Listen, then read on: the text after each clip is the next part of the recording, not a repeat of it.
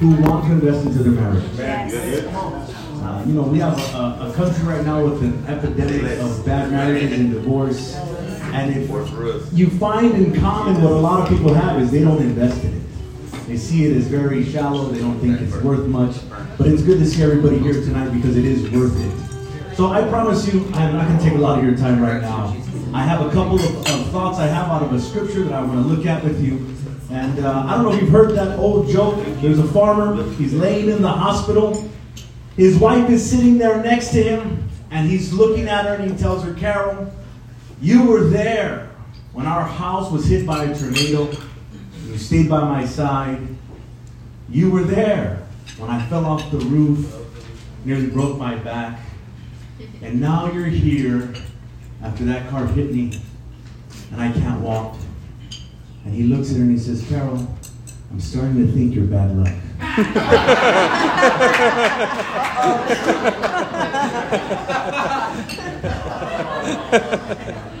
Why do you say that, Pastor? Because the truth is, when you're married, you can sometimes not value how beneficial and how much of a blessing and how much God has designed it. That the spouse that you have, they're not just a part of your life. They are helping make you whole. Yes. That's how this really works. Matthew chapter 19. Thought they were bringing in more meat. I'm like, y'all are silly to me right now. Matthew chapter 19. Let me read to you a verse as I get ready to give you a couple of thoughts here.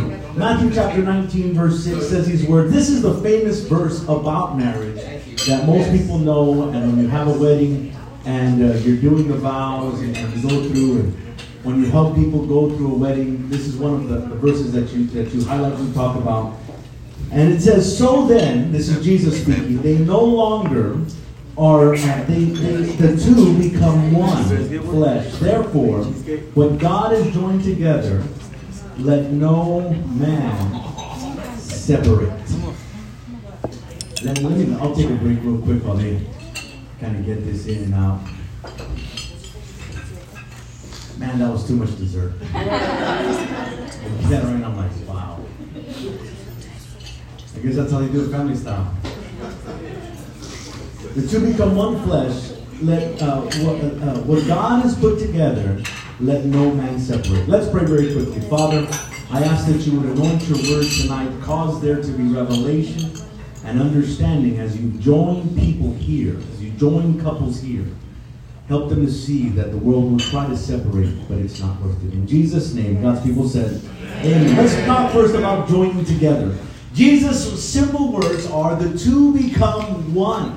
There are two people living two separate lives that when you get married, it's more than just simply coming together and trying to live together. That's not how this works. People do that in the world all the time. This is why they like to have this idea. Well, you got to kind of see what it's like before you get married, and you're not really too sure, so live together for a little while. On the surface, it sounds smart, but the reality is it doesn't work, because the way this was designed is it doesn't matter what kind of person you were. It doesn't matter what your background is. It doesn't matter whether or not you were raised in a very impoverished area or you're raised in a wealthy area. It doesn't matter what race, because when two become one, that is always a collision.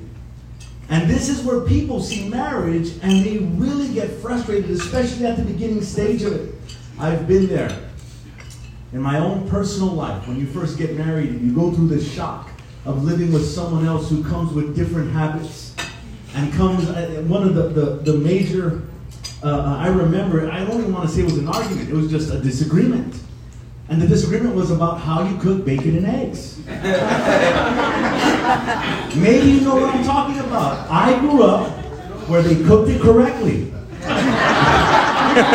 cut the bacon up and you mix it with the eggs. But then there are people who grew up and they cook the eggs, they scramble it, and then they put the strips of bacon on top of it if you're eating a taco. I don't know who started that, but it doesn't work. And I remember one morning, Kathleen, my beautiful wife, gave me a taco and I was like, what is this, bacon and eggs? So why didn't you put the bacon inside? Who does that? What do you mean who does that? And then there's a lot of other more serious things that happen. You have previous kids from other relationships. If you come in and maybe your house, like mine, I grew up in a very dysfunctional home. My father abandoned us when I was 8. I don't know what it's like to be a dad. I don't know where the lines were supposed to be. That's why you have a pastor. That's a whole other message. That's why the church is so important, because it helps to establish examples that you don't get a lot of times, especially in our culture today. And what we a lot of times begin to misunderstand is that marriage isn't just this romantic thing. It's a collision of two souls coming together. You have a lot of expectations. A lot of expectations of how your spouse should act, on what they should do. For men, it's how their mother treated them. In a lot of ways, they expect from their wife. You did not marry your mom.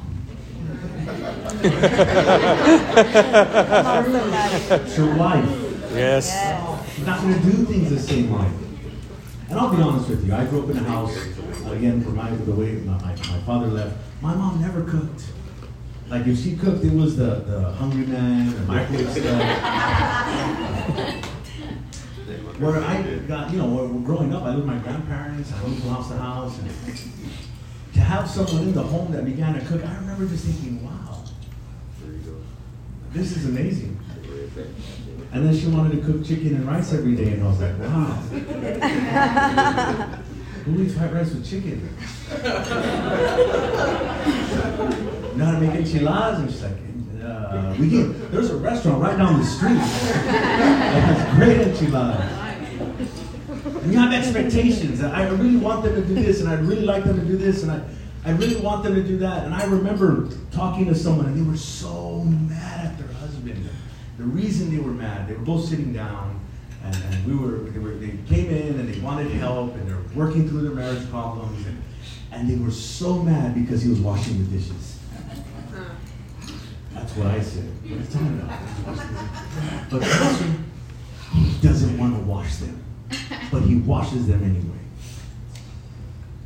What's wrong with that? Well, he should want to wash them. I'm sorry, princess, that's not how this works. And with all due respect, please understand me here. Because the truth is this. The expectations you put on someone else and the expectations that are not met, when you feel like they don't happen, you can justify something in your life that is absolutely wrong. I don't want to get into the stories and into the problems and into the crises that are created simply because someone felt like their expectation wasn't met. This person isn't doing what I thought they should, so I'm going to go and do this. The two become one flesh. When Jesus says the two become one, he's speaking about all of this I'm explaining right now. He's speaking about the collision of two people coming together. And the truth is this: when you run into those problems, there is this temptation, and I would even say a lie, that says, well, something must be wrong. I remember someone coming to me, and they were married 2 years, and they said, I don't know if I married the right one, and the reason is because we fight all the time. We're constantly fighting. And you know what I told them? I said, well, that's good. I mean, that's good. Because you're two people that never lived together before. And now if you didn't fight about something, I think you'd be lying to each other.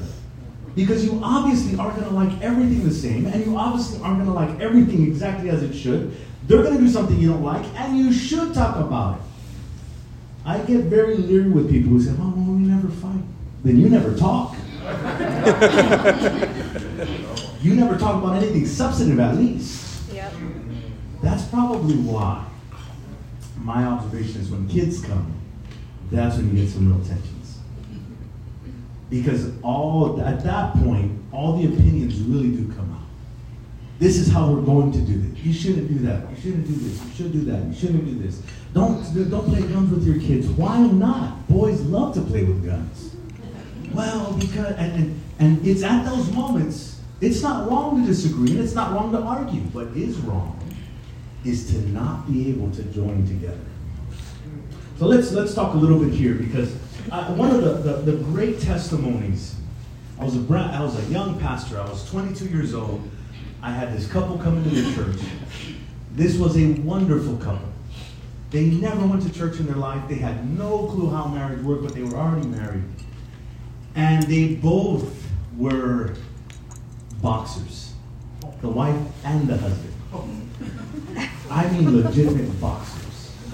They would go and train. If you're here in San Antonio and you've ever heard of Jesse James Lehan, the Lehan family, they're related to that family. And so they would go and spar at the same gym with them, and they both were very into it. And so when they would really fight and argue, they settled their differences by boxing. And I remember him telling me this story. He says, Pastor, I was so mad. We got into this fight. I went to the kitchen, and I got a knife, and I came back out to the living room, and I don't remember what happened after that because she hit me so hard. I said, you don't ever tell anybody that story, okay?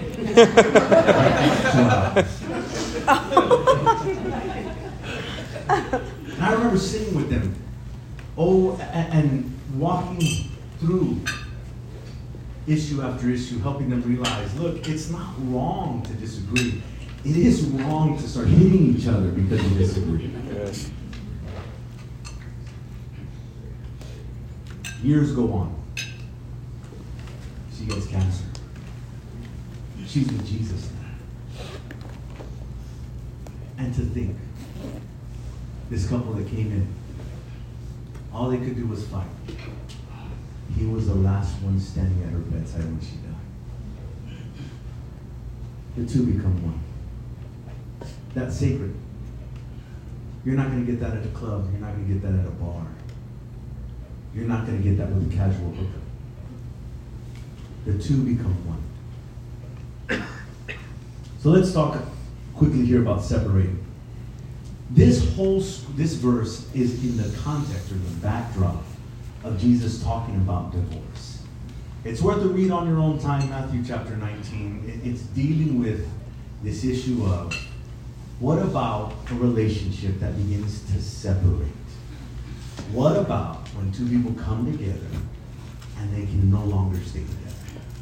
That's what that's what started this whole thing and prompted him to tell us this verse. The question was, Moses allowed us to divorce for this reason. And there's justification for it. And Jesus begins to speak to them about the real issue and what begins to happen. If God has brought them together, how on earth could he justify separating them? That's what the question is. If what we're saying is true, and that in marriage, especially in a Christian marriage, when you get saved and you're doing it right before God, God is joining you together, how on earth can you justify separating this organically connected, almost miraculous unity? How can you do that? That was the question. And Jesus begins to say, well, there's a few things that do happen. And in that arena, and they go back to Moses.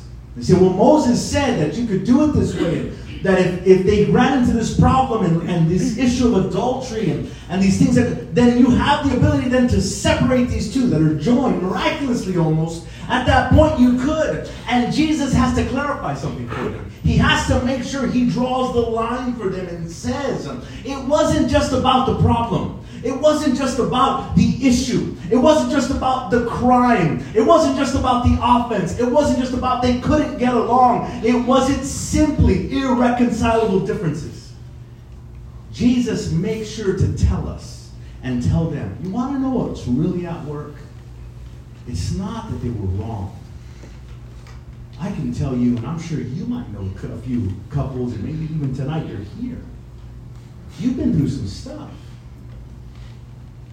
You've hurt and have been hurt. And you're still together. So then what is it? Well, Jesus says it. Matthew 19. Because of the hardness of your heart, he permitted you to divorce your wives. But it was not so from the beginning. You know what Jesus says? The real issue of separation is not ever the action. It's the response to the action by the heart, but not just by any heart. Let's talk about this very briefly here. It's a hardened heart. This is a very important statement made in all of Scripture. A hardened heart. That means a heart that gets cold. A heart that goes from flesh to stone. A heart that begins to now draw away and no longer wants to stay connected. How do you know if you have a hardened heart? One of the ways you know, especially from our text, is that you are unable to do what's right, even though you know it's right. You know you should say you're sorry, and you just simply can't do it. There's not enough love in there for you to be able to bring yourself to it. You know you shouldn't have done whatever it is, and you know you should say, I'm sorry. You ever had those moments where that word feels like it's being pulled out of your very chest? I'm sorry, because it comes from your heart. One of the ways you know you get a hardened heart is that no matter what happens, you feel very little pity. I don't know if you know this statistic or you've heard this. There's marriage counselors. There's a group that's actually done surveying through couple after couple. There's one attribute, one quality that once it gets into the marriage, it's 90%, as they've seen it, that marriage ends in divorce. What is that quality? The issue of disgust. When you look at someone and your spouse, and you can feel no compassion for them. That no matter what's happening, you feel nothing for them at all. Why? Because you're hard heart. Jesus said the reason why people get divorced truthfully, and the reason why separation begins to happen, is because of a hardness of heart. The other way that you know that hardness of heart is happening is because you're unwilling to change. An interesting story is Samson. You follow the life of Samson and Delilah at the end, this couple that's in the Bible, is one of the most unusual stories, mainly because this was a relationship of convenience on both of their parts. She wanted to get something, and so did he, and he ended up becoming a prisoner of that relationship, literally in chains. Why? And one of the things you notice about Samson in his life is he was stubborn. One of the crazy parts of that story is how stubborn this man was over and over and over. People get in his way, people try to stop him and say, don't do this, and he keeps on doing it. Stubbornness, an unwillingness to change, isn't just a sign that you're not clearly thinking. It's a sign that something's wrong with your heart. And why is that important for us tonight? We're going to get ready to pray in a little bit, but why is that important? Because all of us, if we're going to stay married, are going to have to change. I got married when I was 20. And you know, when you're 20 years old, you know everything about life. You don't have my kids. Yeah, that's what you should do. That's what you should do. I'm not 20 anymore. I'm 25. Had some children. Been through life. Moved around. And one of the things I can tell you is that if you're going to stay married, you're going to have to change. There's an adjustment that you have to make, and it's a good one. I remember when we were getting married, one of the pieces of advice that I heard over and over because of our age was, you shouldn't get married so young, mijo. Because when you get older, you change. You know, at the time I remember thinking, wow, maybe that's true. Well, I can tell you, it is true. But what isn't true is the assumption you have to change differently. Of course you're going to change, but the two become one. You change from being two to one. And the longer you do it, the better you're supposed to get at it. And there has to be an important part where we decide to say we're going to change unless our heart is hardened. And then we can't, even though we know we should. And I want to close here, and I want to talk about the miracle. Because when Jesus starts to tell us that here it is, this couple comes together and God has joined them. I think we can all understand fairly clearly that when Jesus starts to say this is what God is doing, it's phenomenal, or I should say it's exciting to us when we hear about God doing a miracle for a blind man. It's amazing to us when we hear about God doing a miracle for a lame man. It's a miracle. It's amazing to us when we hear about God doing a miracle for a leper. Well, the Bible just told us God does a miracle in taking two individual people and turns them into one. It doesn't say they do it. It doesn't say the judge does it. It doesn't say a contract does it. It says God does that. It's a miracle. That's why it's good news for us. Maybe there are seasons you've gone through in marriage, and maybe even right now. It's not that great. There's a bit of separation. And you're like, I don't know how this is going to work. That's all right. Because I don't need to explain a miracle. But it happens. It can come back together. God can help bring this together and join them in such a way that it cannot be separated. Marriage is one of those wonderful institutions, not because we simply do it in church, but because of Jesus' testimony. God is the one who does this. Yes, God is the one who begins to work and iron these issues out with us. God is the one who gets involved. God is the one who makes us whole. I had an interesting experience when we lived overseas. And my wife's here with us tonight. I usually tell this story, and she's usually not around to be able to hear it. She knows it. She's heard it from different people when I tell it. She lived it, honestly. One of the years we were living there overseas, she got really sick. Hospitalization sick. But when I say the word hospital, you have a certain definition in your mind that is not the definition living overseas. Think more of mechanic's garage as hospital. The hospital she stayed in had people die because they transfused bad blood. That when you walk through the hallways, you have people bleeding out in the hall. It's not like hospital we think. It's a very different world over there. And she got really, really sick one year we were there.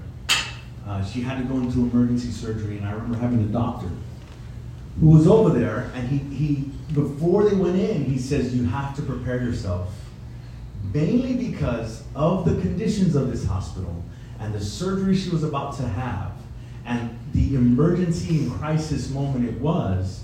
I had two little boys living there with us, and he says, you have to prepare yourself that you might go back home and your wife's not going to make it today. So the doctor just told me that, I'm living thousands of miles away from America, no family. And I remember thinking to myself, what do you mean? And I asked him, I said, what do you mean? Why, what? And he says, what's the kind of surgery she's going to do, the condition she's in, this is a high probability she won't make it. And, at the time, Kathleen doesn't know this. She's getting prepared to go into surgery. They have her induced, they're getting ready to put her under it so that way they do the surgery. And as they wheel her off, I remember thinking to myself, God, I did not come over here to lose my wife. But it happens. And I remember there was she went in, she came out, and I visited her in her room. I remember being there.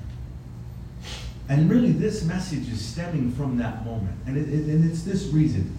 You get so busy with life, especially in ministry, especially living overseas. If you've ever moved, if you've ever moved jobs, it can be a frustrating moment when you go from one job to another. You've got to learn everything all over. Magnify that 1,000 times when you move to another country. It's just like that with all kinds of problems and all kinds of things that you have to figure. And you get busy. You get busy working, you get busy with kids, you get busy with the church, you get busy with ministry. And none of that is wrong. We need to be busy. And I remember, though, there are things in life that they stop you right in your tracks. And I'm sitting there in the hospital with her. And I have my 2 little boys. At the time, they were real small. And I remember as I'm sitting there, I'm talking with her, and she's very weak at the time. And you know what began to really dawn on me as I was there?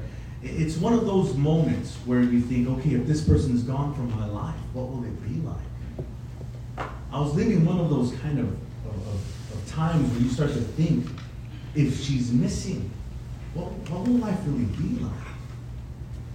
And it was in that moment that this scripture really began to come to life. Because I realized I wouldn't just lose my life, I would lose half of my life.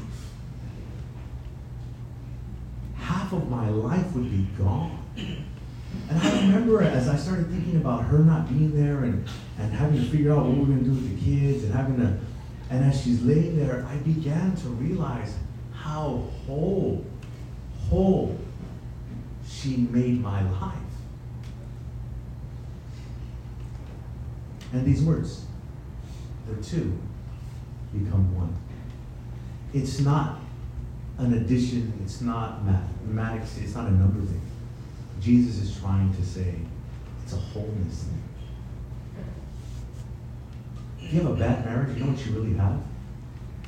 You have half a heart. If you have a bad marriage, you know what's really going on?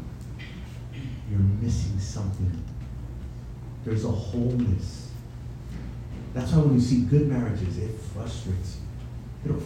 People who have bad marriage, they look at that and they get so vexed because they know I'm missing something so important. What do I do? There's good news tonight. Good news is this. You just have to make a decision. Jesus gave us the root to all the cause. It's a heart of heart. You can't control your spouse. If you don't believe me, give it 10 years, you come back, you'll believe me after that. You can't control your spouse. You can try. I know plenty of people who do. You can really, you can't control your spouse, but you can control your heart. Yes. It's the only thing tonight, right now, that if you make a decision to do that, I promise you your marriage will change. I don't know exactly when, how, and every single step along the way, but I know the beginning of all the change starts with your heart. Well, Pastor, they and that, and all the problems that they create, I didn't do any of it. You still can't control any of that. You can only control your heart. And when Jesus gave us the root issue, it wasn't just adultery, it wasn't just this issue of abandonment, it was an issue of a heart to heart. He gave us a secret, and he gave us the revelation, and the good news is, it's not that complicated. You don't need counseling for hours on end. You need to deal with your heart. Yes, amen. Let's bow our heads as we close this time in prayer tonight. As our heads are bowed and our eyes are closed, we're listening to God. The truth is, marriages also go through seasons. There can be a lot of tension at times in life. Things can happen all at the same time. You can have tragic circumstances and trauma begin to enter into life. And at that moment, you're trying to process it for yourself. And then your spouse is trying to process it. And you can both end up just really getting angry at each other and frustrated. And honestly, there's nothing wrong in that arena, in that moment. What's wrong is if that season lasts forever. Is if it begins to curve and bend your relationship and cause you to separate. That's what's wrong. Before I go any further though, maybe you're here tonight. I don't know everybody here. I don't know